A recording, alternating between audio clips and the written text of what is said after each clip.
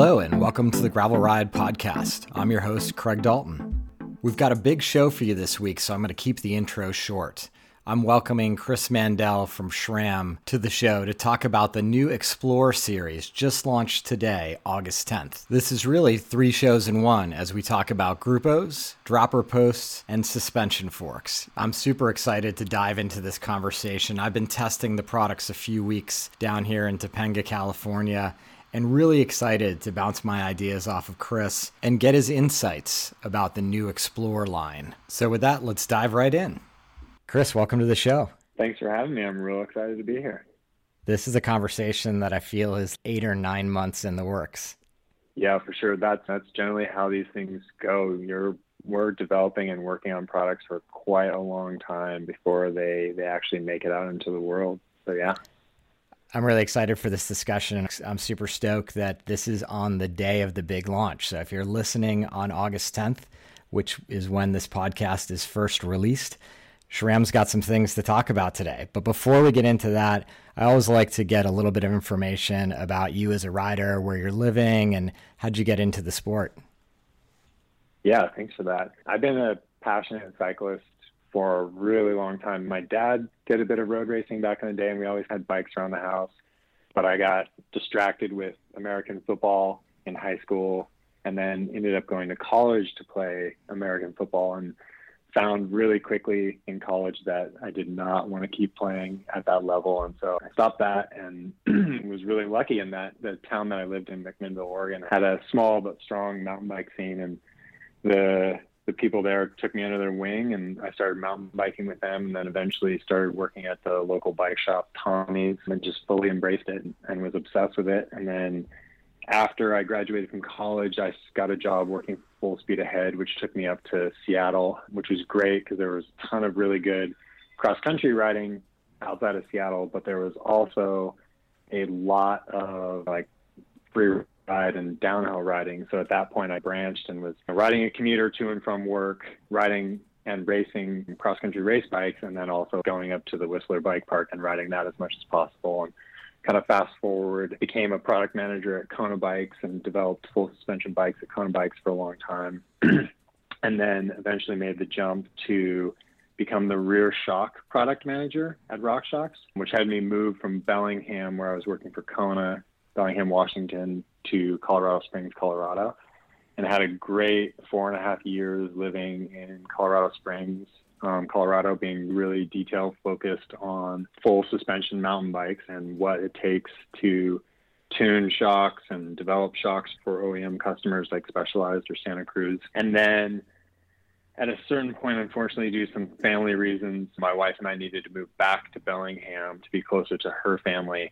And so when we made that shift, I switched over from working in product development to working on the PR side of things, which was what has me on the phone with you.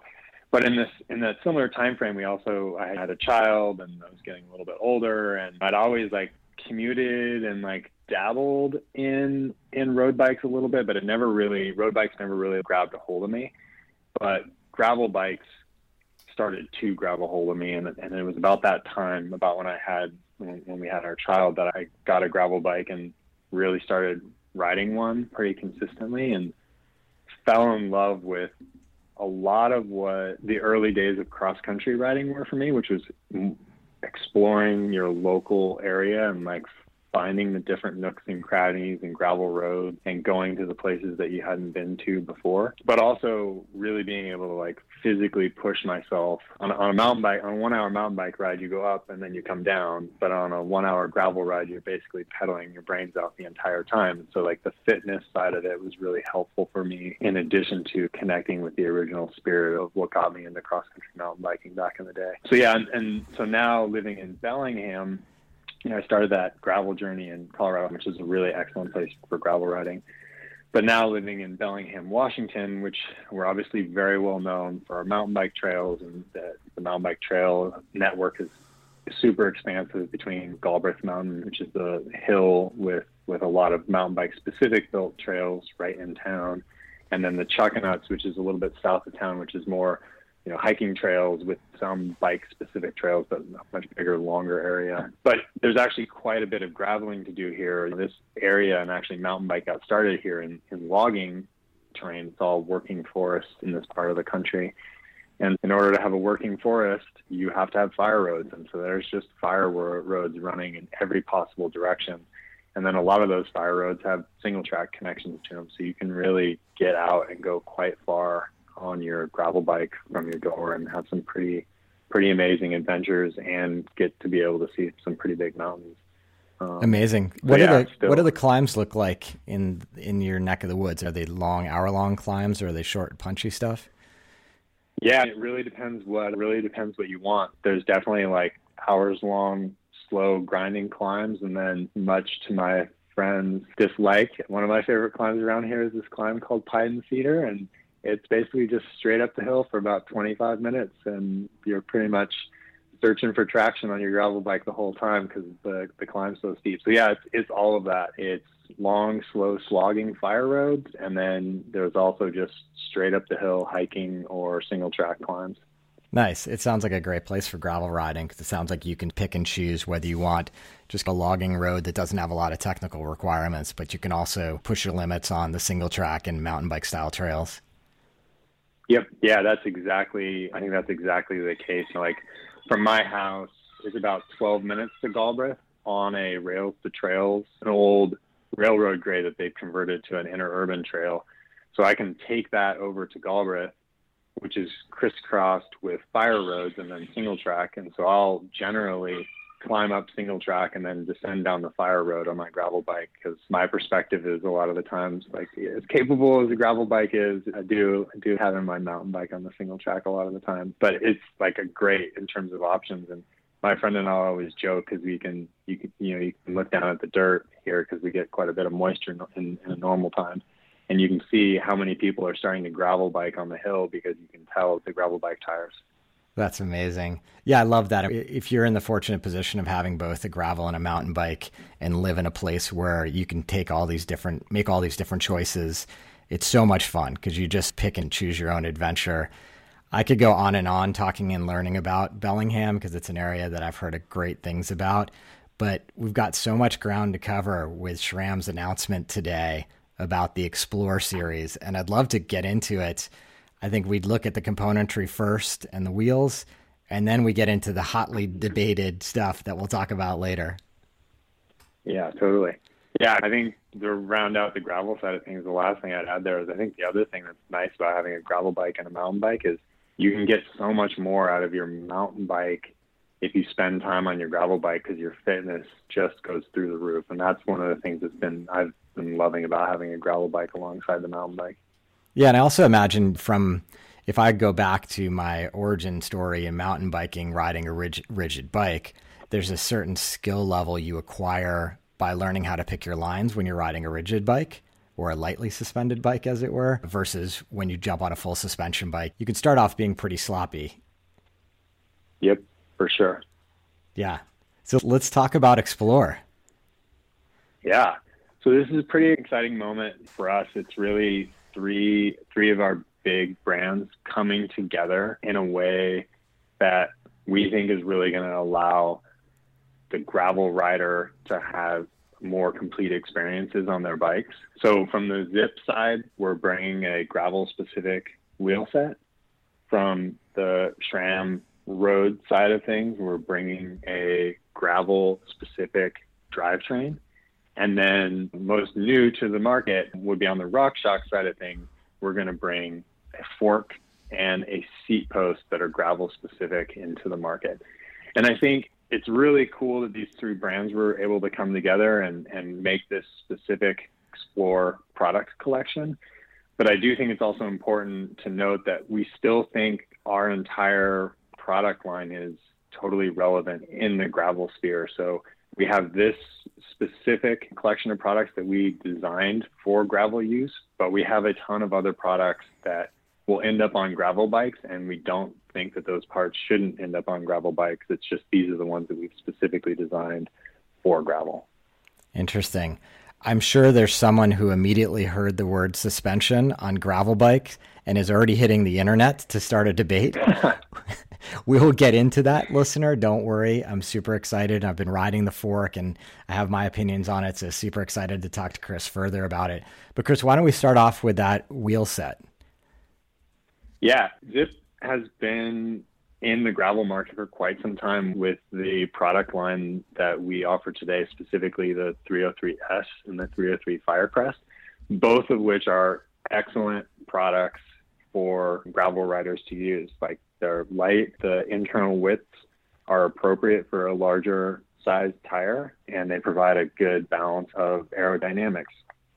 However, we recognize that there's like a full spectrum of gravel experiences out there, and there are people who are going to push the limit a little bit more on the aggressive riding side of things. And for those riders, they're looking for a different setup in terms of like balancing comfort and control on the trail with aerodynamics. And so that really pointed us to what we're already doing with Zipp on the mountain bike side of things, where we have the 03 Moto rim, which is a single wall mountain bike rim that was designed to allow the rim to have what we call ankle compliance, so that the rim is able to work with the tire to provide the rider with more control and conform to the ground better. And as we have had that wheel in the mountain bike side of things for a long time, we have a lot of customers and a lot of interest in like bringing something like that over into the gravel side of things. And so that's what we're doing with the 101 wheel set. And really what it gives the rider is the ability to have a wheel set that's going to decrease their fatigue when they're out riding, because the rim is going to work the terrain with the tire in a way that allows the rider to keep the bike going in the direction they're going to want and isolate the rider from a lot of the vibrations and other like hits to the rider or to the overall bike system that would create fatigue. So is there some sort of suppleness built into the rim? Is that what you're saying? Yeah, totally. So the way that the rim system is able to work is that the spokes are run through the center of the rim, and because it's not a box section rim, it's a single wall rim.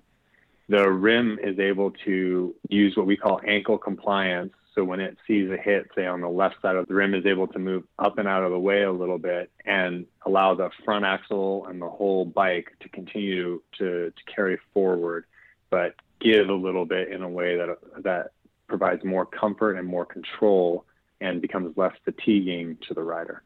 Gotcha. And that 27 millimeter wide internal profile, is that wider than the 303? Yeah, we've actually got like really nice steps from the 303S all the way up to the 101. So the 303S is 23 millimeter inner width. The 303 Firecrest is 25, and then the 101 is 27 inner. And really that's just optimizing for those different sizes of tires that you're going to have on there. You're able to use quite a small tire on the 101, but it's also going to give you a lot of good stability on a larger size tire.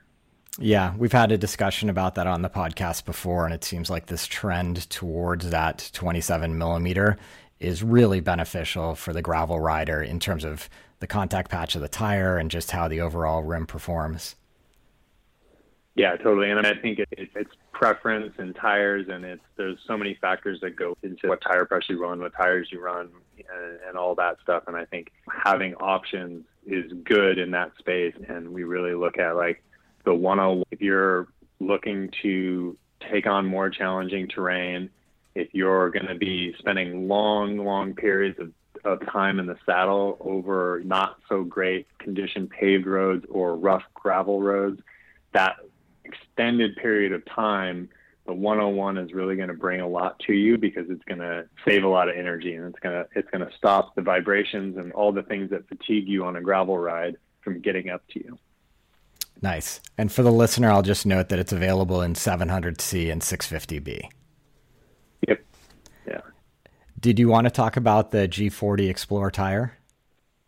Yeah, we can mention that one real quick. So the G40 is a tire that we've offered for a while now, but we are rebranding it Explorer to fit into the rest of the collection.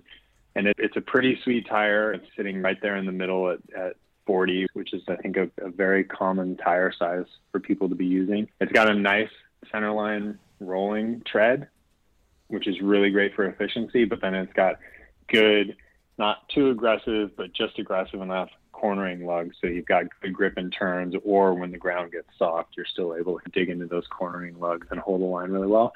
And then the thing that, as a mountain biker, I really appreciate is it does have a robust sidewall, so you're not looking at getting flat tires that often with that tire. Yeah, nice. Let's move on to the drivetrain. Yeah. So tell us about the Explorer drivetrain and how it fits in. You gave a little bit in your opening about it, but just contextualize it a little bit further and talk some of the details about what you guys are providing.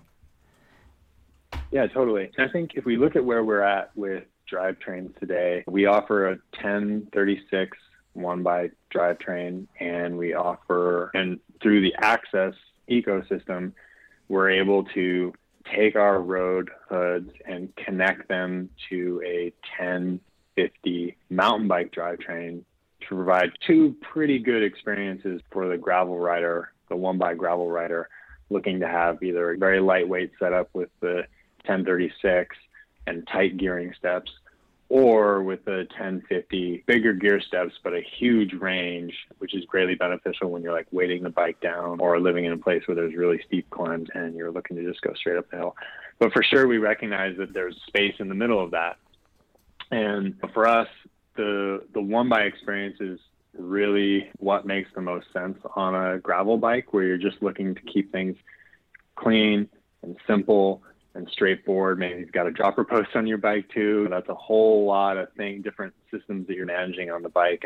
And for the gravel rider, the 1x is a really good solution. But we saw that gap in between the 1036 and the 1050. We knew that there were riders who, spend time in the mountains and need range, but also spend a lot of time on the tarmac and need tight gear steps. And that's what brought us to the 1044 cassette, and as well as a derailleur that goes along with it and allows you to have a 1x specific derailleur, which will shift that 1044. And we're offering that derailleur at Red, Force, as well as Rival. So you can get it in all three of those Access price points and really be able to complete your experience from pavement to gravel.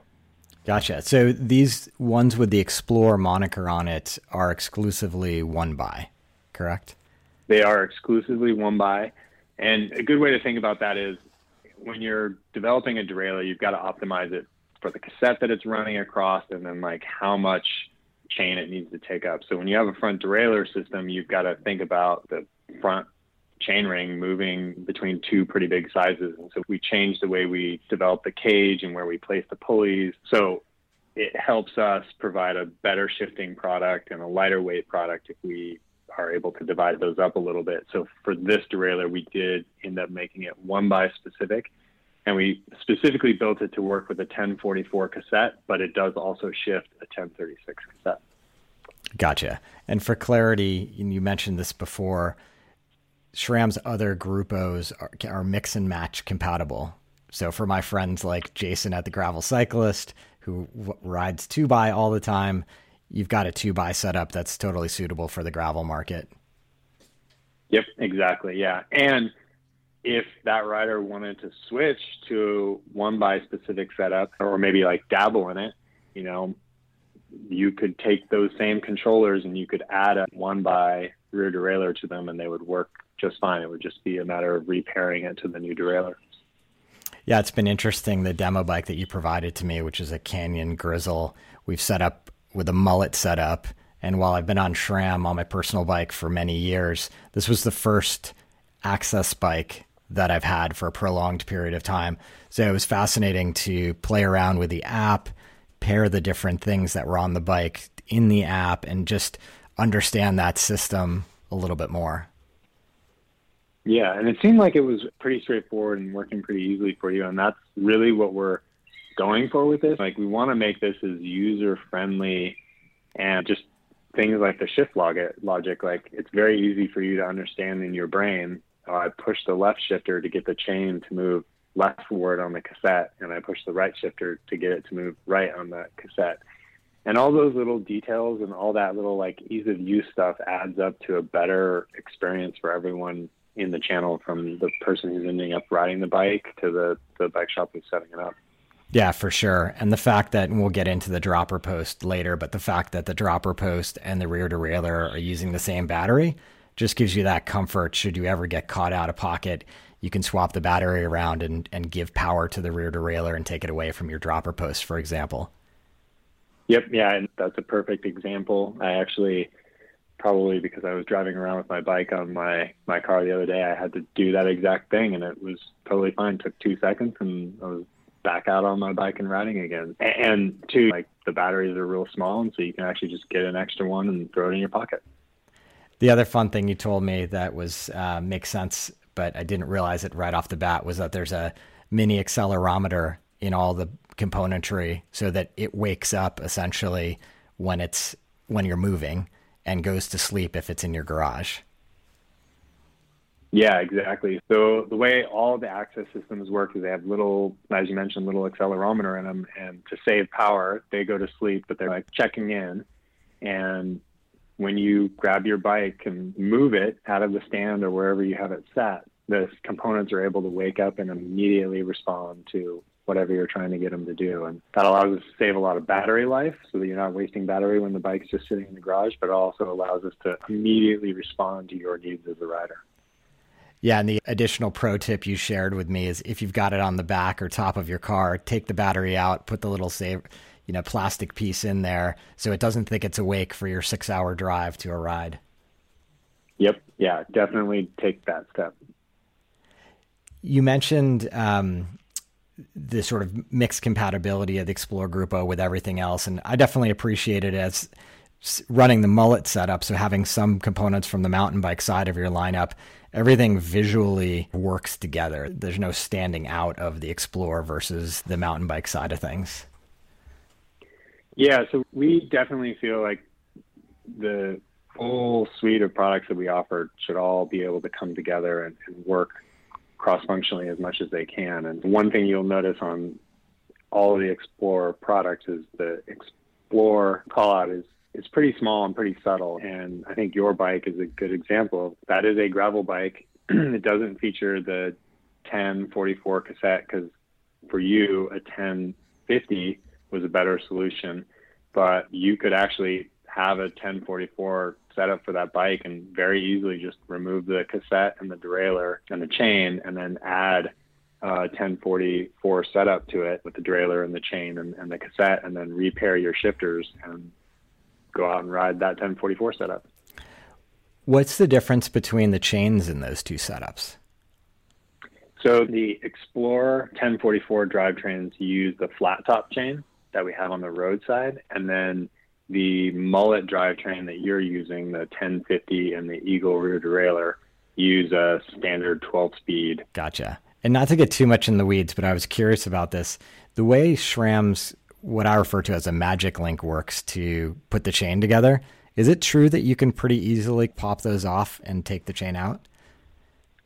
Yeah, so you can pop those off and take the chain out. The one thing to keep in mind with that is we don't recommend that you reuse that quickly. And the reason we don't is it's a press fit, and that's what holds it together. And when you break that link, you do wear that press fit out a little bit. So we don't recommend that you reuse that quick link, but it is like a really easy way to be able to take your drivetrain apart without making your chain shorter or anything like that. And in fact, Park Tool and a few other tool manufacturers actually make a tool that's specifically designed to install the quick link, but also uninstall the quick link. Ooh, I might have to take a look at those.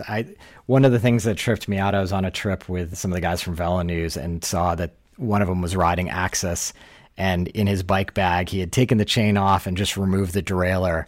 And it was just, in fact, he traveled with the derailleur in a separate bag, which was just a trip to me when he pulled it out of the box and was putting back it all together. And it's just such a handy, protective way of transporting the bike. Yeah, totally. I do the exact same thing when I travel, just because even with a mountain bike, flying with a mountain bike, that derailleur is like in a vulnerable place in those bike bags, and it's not supported by the rest of the system. And I actually do the same thing and take it off the bike, and I'm able to put it inside of a bag somewhere else inside of my bike bag, which is a great way to travel. Yeah. Let's shift gears and let's start boiling some of the listeners' blood by talking about dropper posts and suspension. Let's start with the dropper post. Totally. One, not to jump ahead to, or not to pull us back, but one thing I do want to mention really quickly is we in addition to the 1044 cassette and the 1044 specific red, force, and rival rear derailleurs that we'll offer with Explorer, we will also offer a 1x specific cranks. So it's the same crank arms at the red and force and rival level, but it has a new lighter weight single ring, and it's available in 38 through 46 sizes. So yeah, just awesome. Real quick, touch that one. No, thanks for clarifying jumping that. into suspension. Yeah, so let's talk about the Access Reverb dropper seat post. Yeah. So look, this is no surprise to anybody who listens to this podcast. I am pro dropper all the time for almost every situation. And what do you feel the dropper gives you when you're out riding your bike? When I'm descending, and this descending is not just, I know I'm going to be bombing downhill for 25 minutes. It's basically anytime I'm going downhill, being able to lower the saddle ever so slightly and create a greater area of space underneath my undercarriage, between my undercarriage and the saddle, enables me to corner with greater confidence, pretty much do everything with greater confidence. Yeah. Yeah, and that's the same that when we would speak to what you get out of a dropper post on the mountain bike side of things. It's the same situation, because you're able to move wherever you need to move from the front of the bike to the back of the bike without being obstructed by your seat post, or your saddle rather, lends a huge amount of control to you, because you can weight the front tire as you need to, you can weight the rear tire as you need to, without worrying about catching yourself on the saddle as you're making those motions. Yeah, and I like that. Go ahead, Chris. Sorry, go. No, go. You got it. When I talk about using the dropper post, I'm talking about it in not the extreme mountain bikey style stuff exclusively. I use it all the time. So descending on the road, I think the advantages are there and clear. When you do get into the hectic stuff, and a local rider here in Southern California tipped me off to this trail called Horse Drop, which I finally hit the other day. And as the name would dictate, there was a bunch of drop-offs. It was truly a hectic trail for a gravel bike, but a ton of fun. And there's no way, I shouldn't say there's no way, it would be super challenging to do those drops with your saddle fully extended. And even using the 50 millimeter drop Access Reverb I had, it was plenty of space to get the bike underneath me and allow it to come up to me as I was handling those drop-offs. Yeah, that makes total sense to me. And I think circling back to, even in less extreme terrain, it still makes a huge difference. You imagine hitting the apex of a road corner, you're going to want to be in a different position on your bike versus the way you entered the corner. You have to move your center of gravity and your body weight around to get the bike to track well through a corner. And any flat corner on a gravel bike where you're trying to use a little bit of subtle body English to move the bike through the turn, if you have to all of a sudden move from the front of the bike to the back of the bike and then raise your center of gravity up to move your body up and over your saddle, that's going to disrupt your grip on the ground. And I think it's one of the advantages of having a dropper post. Yeah, 100%. I think in my mind, it's the number one upgrade in terms of how it will affect your performance on the bike that anybody can do. So this post, obviously RockShox has been making dropper posts for the mountain bike sizes for a long time and has a full range there. This Reverb Access Explorer is in the 27 2 millimeter diameter. It comes in 400 millimeter lengths as well as 350. The 350 has a 50 millimeter drop, and I think the 400 has a 75 millimeter drop. Is that all correct, Chris? Yeah, the 400 is actually available also in the 50 millimeter drop. So you can get the 400 either in 75 or in 50 mil. Gotcha. And how did you guys decide on those length drops as being what you wanted to release? Yeah, that really came from riding these types of bikes around and thinking about how much they needed, and then listening to rider feedback on how much they thought they needed. So it really was those two sides of us doing our own work internally and then listening to rider feedback on it. And I think too, before we get too close to the tech spec side of things, and I think we just had a really great conversation on the advantage of a C-post that can go from top out to bottom out. When we were looking at the gravel market and thinking about what we needed to bring to the table, we did not think it was enough just to make a post that dropped. Like, for sure, that was going to be an advantage for the gravel rider, but we recognized that it was a different use case and we needed to bring more to the table to get a gravel rider to understand the benefit of having a dropper post and want them to take that leap. And so one of the things that we did with is we actually came up with a new internal design, which allows us to have what we call active ride for anywhere from top out to when the C-post achieves full travel. So that means, like, if you move the C-post in a millimeter, this C-post is giving you what we call active ride, which is a bit of compliance in the post so that the rider is able to stay seated through rough terrain and continue pedaling without having to stand up and get their butt off the saddle. So at full top out, the post is rock solid, but anywhere after full top out, the C-post features active ride, and that is one of the things that we see as a huge advantage to a gravel rider who's going to spend a ton of time pedaling across rough terrain, needing to stay on the gas and needing their butt to stay on the saddle. Yeah, it's a super thoughtful element of the design. If you think about riding across stutter bumps or anything where you're going to be needing to pedal, being on the saddle, just being able to take it down a millimeter, which is likely what you'd like anyway. You'd get some advantage out of having a little bit more space there. To have that sort of suppleness built in is gotta pay dividends over longer rides. Totally, yeah. One of the initial test riders for this post actually set his C-post height a little bit too high, and then he would just move the C-post into the travel so that he was always riding in the active ride position, which is a great way to do it. For me personally, I do having the firm top out, and we think a lot of riders are going to want that. So we actually, like, with the C-post, you get to have your cake and eat it too. Yeah, I think that for me, my setup's always been, I'm probably like that rider in that I set my droppers up slightly higher, maybe ever so slightly, so it feels comfortable early on in the day. But oftentimes I find myself running it a little bit lower as I'm more fatigued or just cruising home at the end of the day. Yeah, I totally see that. For me, one of the other things that I have really enjoyed about having a dropper post on a bike too is a gravel bike is just like the ease of getting on and off the bike, because you do end up having to get off your gravel bike in difficult terrain sometimes, and it's helpful to be able to, like, get the seat down before you finally step off the bike. Totally agree with you there.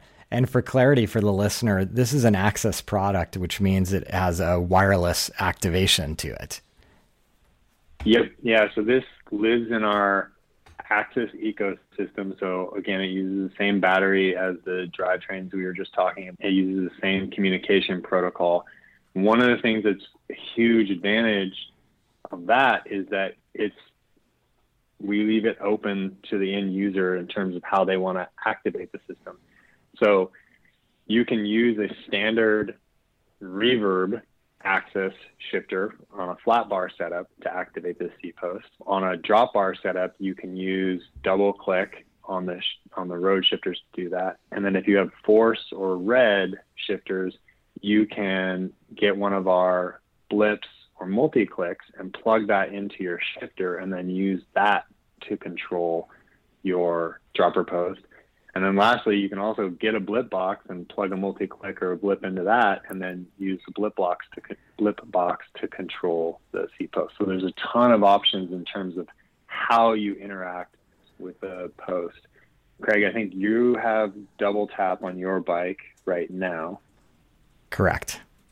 Yep. Yeah. And it's interesting. I was laughing with you the other day that I found that I actually do have scenarios where I'm activating the dropper post with one hand, which seemed crazy when we were talking about it. But I was out on the bike again yesterday, and it's oftentimes where I might be grabbing a sip of water while beginning to start a downhill, not on a fire road or something.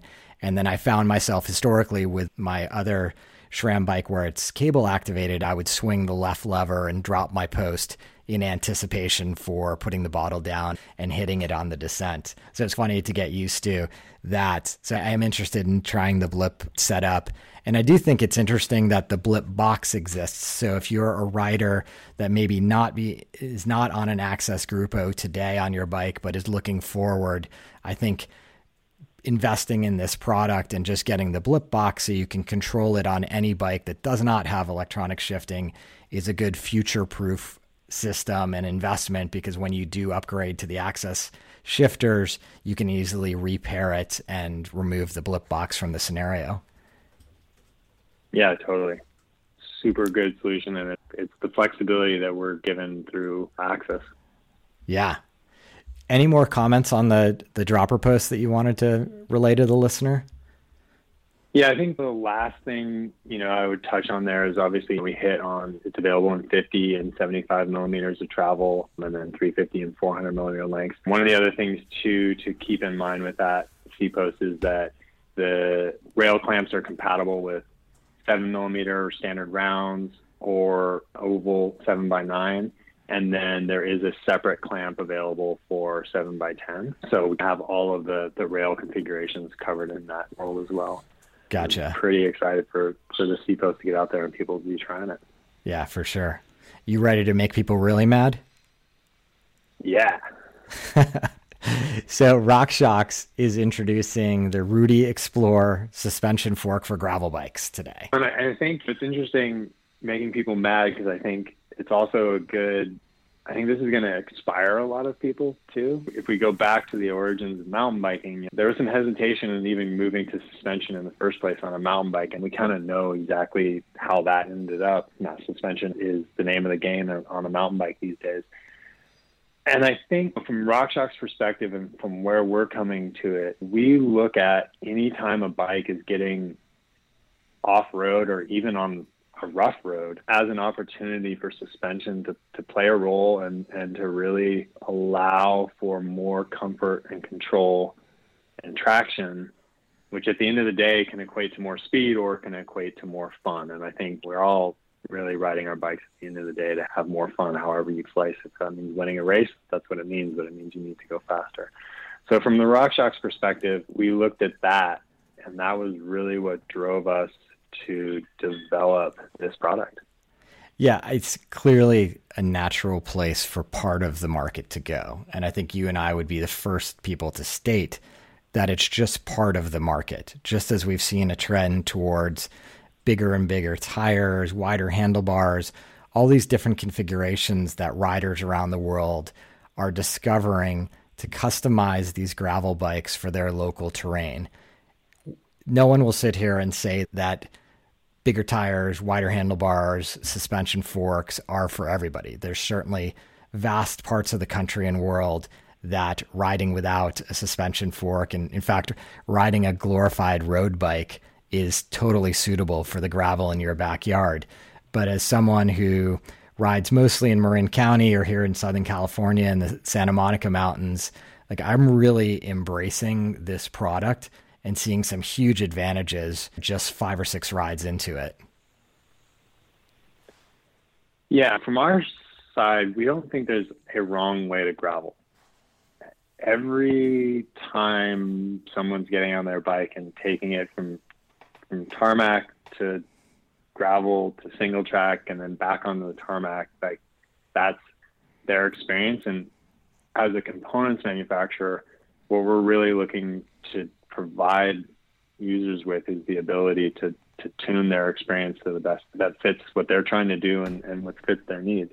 I think one of the things that's really interesting is and it's not totally unique to the gravel space, but it is like an interesting thing that's like pretty pure in the gravel side of things, is you almost really build your bike. You can build your bike really to where you're lacking. So if you aren't a good descender, but you're a great climber, that current for today, like that would point you to putting much bigger tires on your bike and trying to get more traction and get more control in a descent just by putting bigger tires on your bike. After today, that rider is able to go back to a smaller tire and use suspension and use a dropper post to get a lot more control in those situations where they, feel anxious because they don't necessarily have the confidence to be taking their bike down horse drops or whatever it is. But using suspension and using a dropper post is another way to get that control back into the rider's hand and regain confidence. Yeah, exactly. I feel like the more and more that I advise people on how to purchase a bike and how to think about what gravel bike makes sense to them, there's all these levers that you're pulling, and it comes down to where you're riding, as you said, what your comfort level is in descents. I can't tell you how many people I see out there who just are exceptional going uphill, but the moment they go downhill, they start to get terrified and really tense up and white knuckle the handlebar and really have a bad experience on the bike. Whereas adding some elements of suspension, whether it be this fork or larger tires or suspension stem, like all these things help alleviate some of those challenges if that's where you're deficient as a cyclist. Absolutely.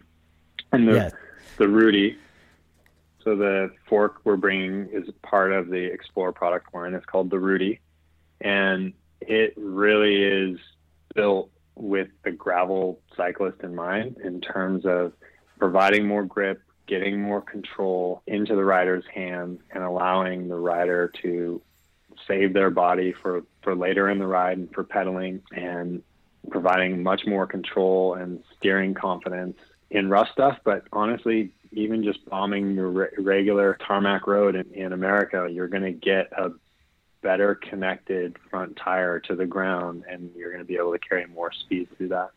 Yeah. One thing I can say, and this is probably the least controversial thing I'll say all day, is unequivocally, with this fork on your bike, you can go down a hill faster. So if you think of yourself as a 6 out of 10 in terms of descending skills, I think you've automatically bumped yourself up to a 7.5. Yeah, that's great. I love hearing that.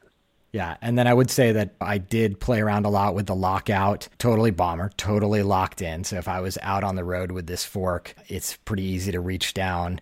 I think just because of the geometry of gravel bikes, it was actually easier to reach down and reach the lockout lever than it was on the mountain bikes that I've ridden recently, and very easy, obviously, to swing it back the other way. I tended to climb off-road with it open because I found that having the tire just be able to roll over the things that were coming in front of me was advantageous even on the climbing, and I did not feel like I was losing a lot. To set the stage for the listener, we're talking about 30 or 40 millimeter as the travel options in terms of what this fork provides today, and tire clearance up to a 700 by 50. Yeah, so that's a good jumping off point to talk through some of the spec details on this fork. So as you mentioned, 30 or 40 millimeters of travel is an air spring, and it is an air spring that was specifically developed for the Rudy. And our vision with this air spring was to keep this air spring really supple and sensitive off the top so that the rider's hands felt good on the bars and they were able to have good traction. We also knew that we didn't want to have it bottoming out harshly at any point during the ride experience. So there's a big bottom out bumper in this fork, which catches like in the second half of the travel and really provides a lot of control as you're going towards bottom out. Another feature that's really specific to gravel, and I think shows how much attention we are paying to the needs of the gravel rider, is we've got two different levels of fender compatibility. So we have a short fender that we make and sell that bolts on with 3 bolts to the arch of the lower leg. And then the fork features threaded holes at the bottom of the lower leg, which allow for standard full coverage fenders to mount onto this fork as well. And so no fender, a short fender, or for the winter riders, full coverage fenders, we've really tuned that in for the gravel experience. Gotcha.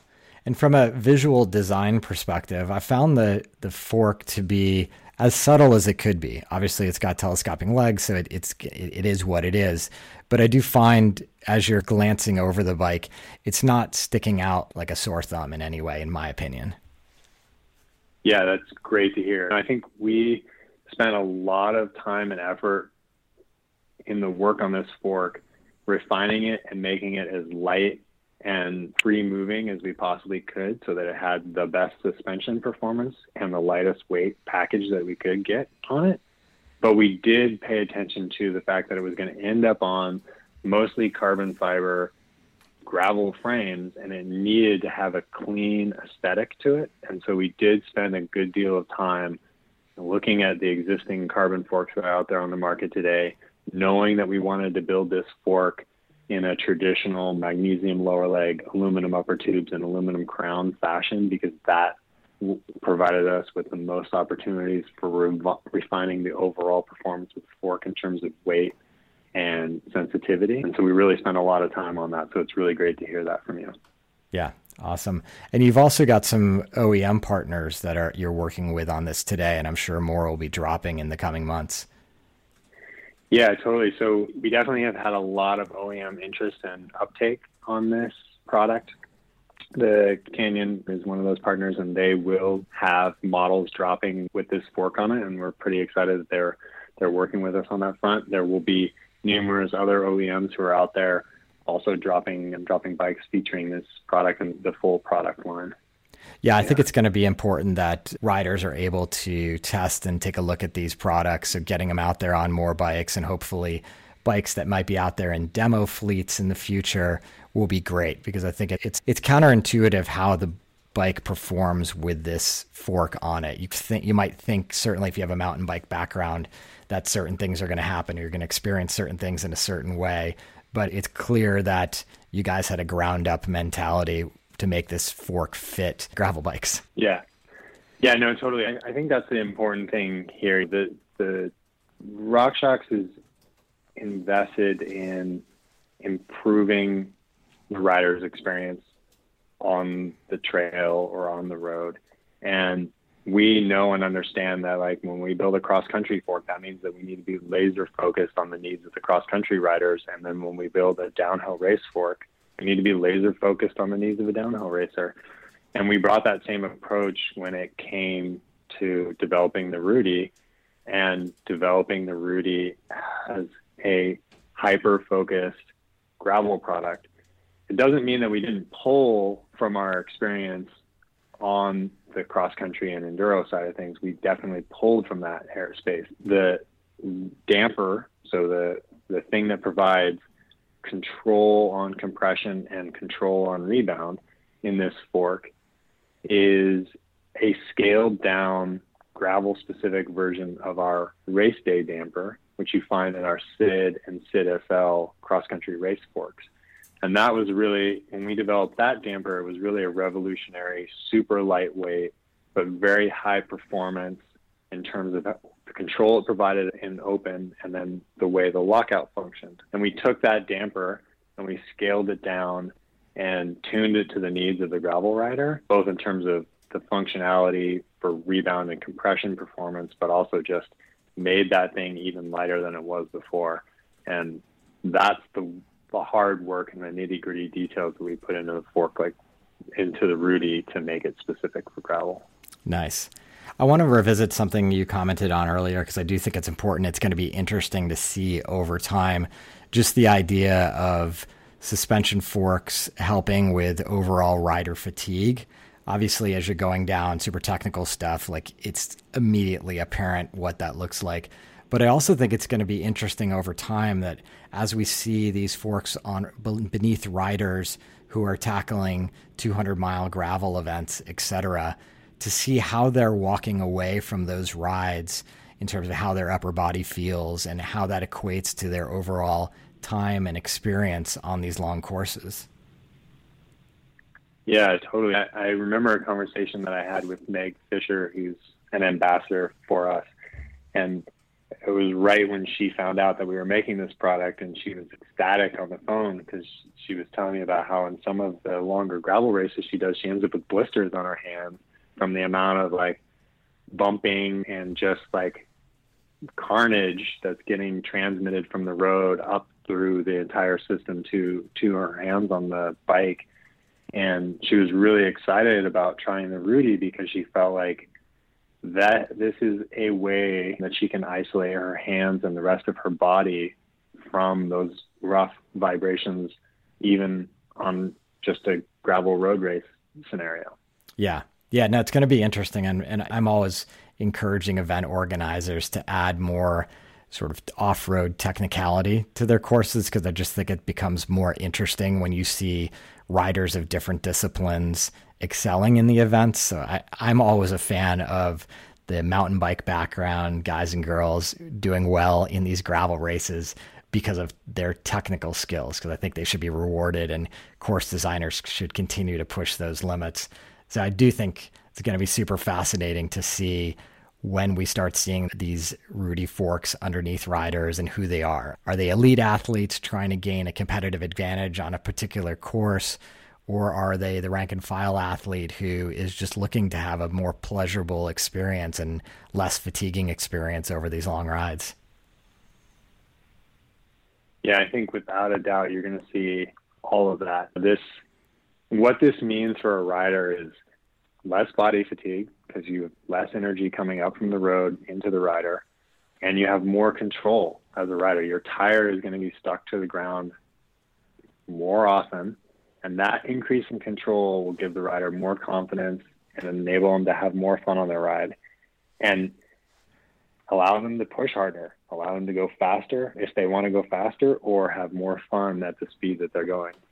Yeah. And then the other thing, and I touched on this a little bit in the last one, but like more traction means that the bike is going to predict, or is going to handle in a more predictable fashion.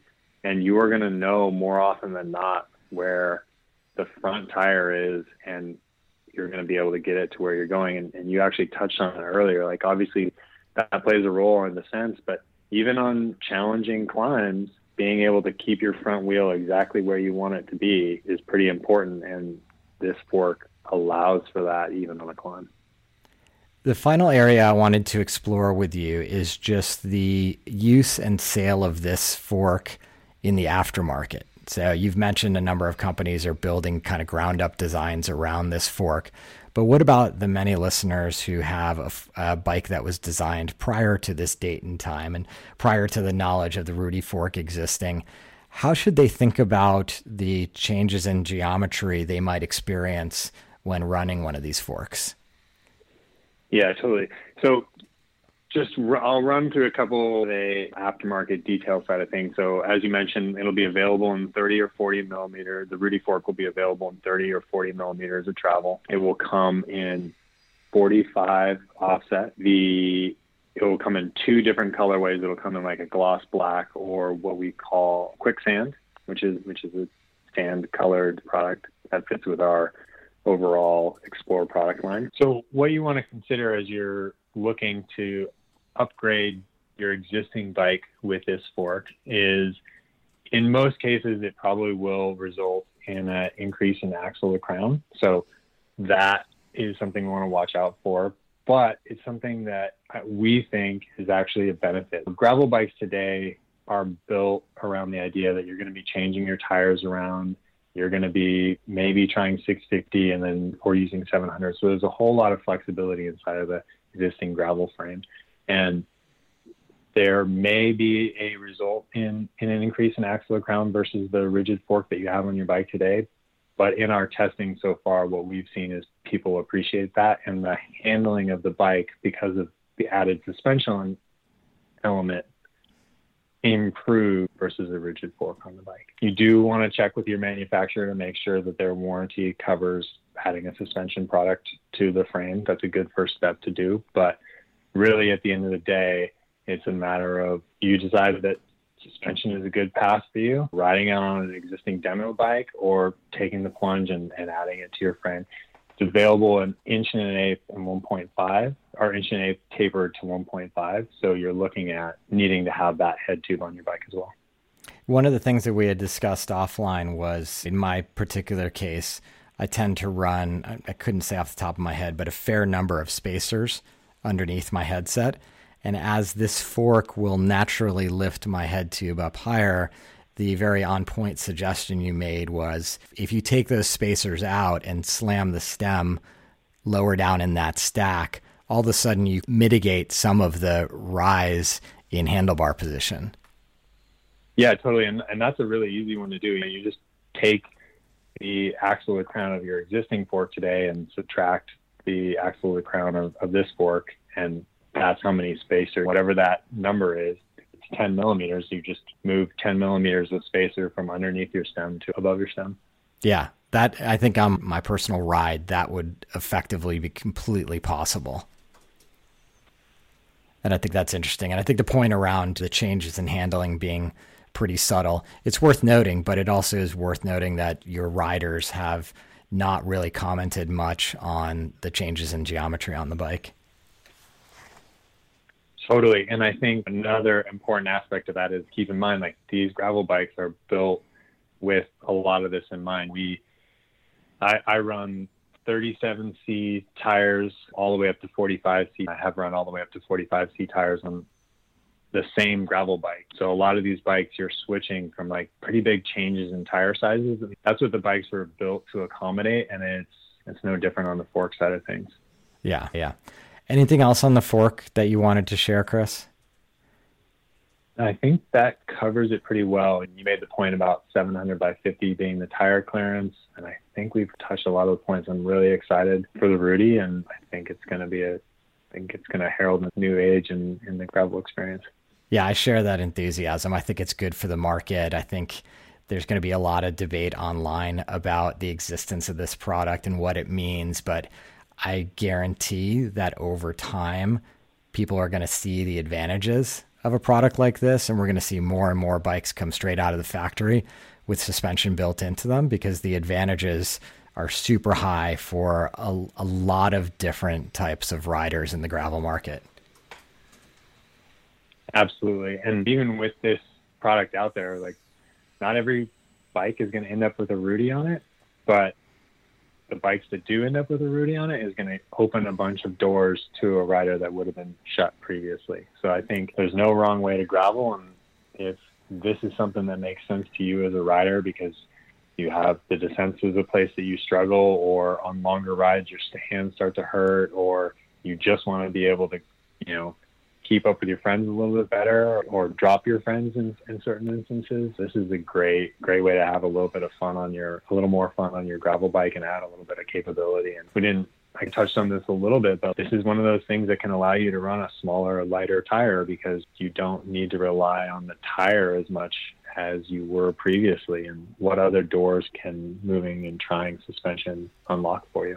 Yeah, I had that in the back of my head because we had talked about that earlier, and I hesitated to open yet another can of worms around tire sizes. But point well taken. Like, all these advances in technology, whether it's the fork, the dropper post, etc., they're all changing things slightly and changing the considerations for any individual rider. So as you said, what might have driven me to a 50 millimeter tire previously, I may be able to draw back on that because I don't need the suspension elements of the fork, of the tire. All of a sudden I'm getting that in the fork. So it's yet another thing, as we've talked about time and time again, there's this long spectrum, and I think it's even getting even longer today between a road plus style gravel bike and something that's very off-roady style gravel bike. There's not a definitive solution that is the best for everybody across the world. But to your point, very early on in this conversation, SRAM, RockShox, Zips, you're trying to be there for all those riders and give them a wealth of compatible componentry to build the rigs that are going to make them stoked to ride. Exactly. Yeah. We are cyclists at SRAM, and we are having the same riding experiences. And want to have the same range of experiences. And you can just see that easily from our locations. The team in Chicago has thoughts. The team in Colorado Springs has thoughts. The team in San Luis Obispo has thoughts. The team in Vancouver, British Columbia has thoughts. The team in Taiwan has thoughts. The team in Germany has thoughts. And all those come together and really push us to make products that allow riders to have the full breadth of experience.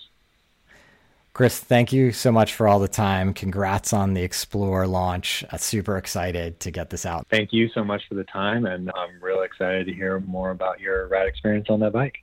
Cheers. Big thanks for Chris for that long, detailed conversation about the new Explore series from SRAM. Super excited about what they're bringing to the table. I'm particularly excited about the suspension fork. Not that it's a product for everyone, but I think it's going to be an exceptional product for some, and I'm confident it's going to continue pushing the gravel industry forward. As always, thank you for your support of the podcast.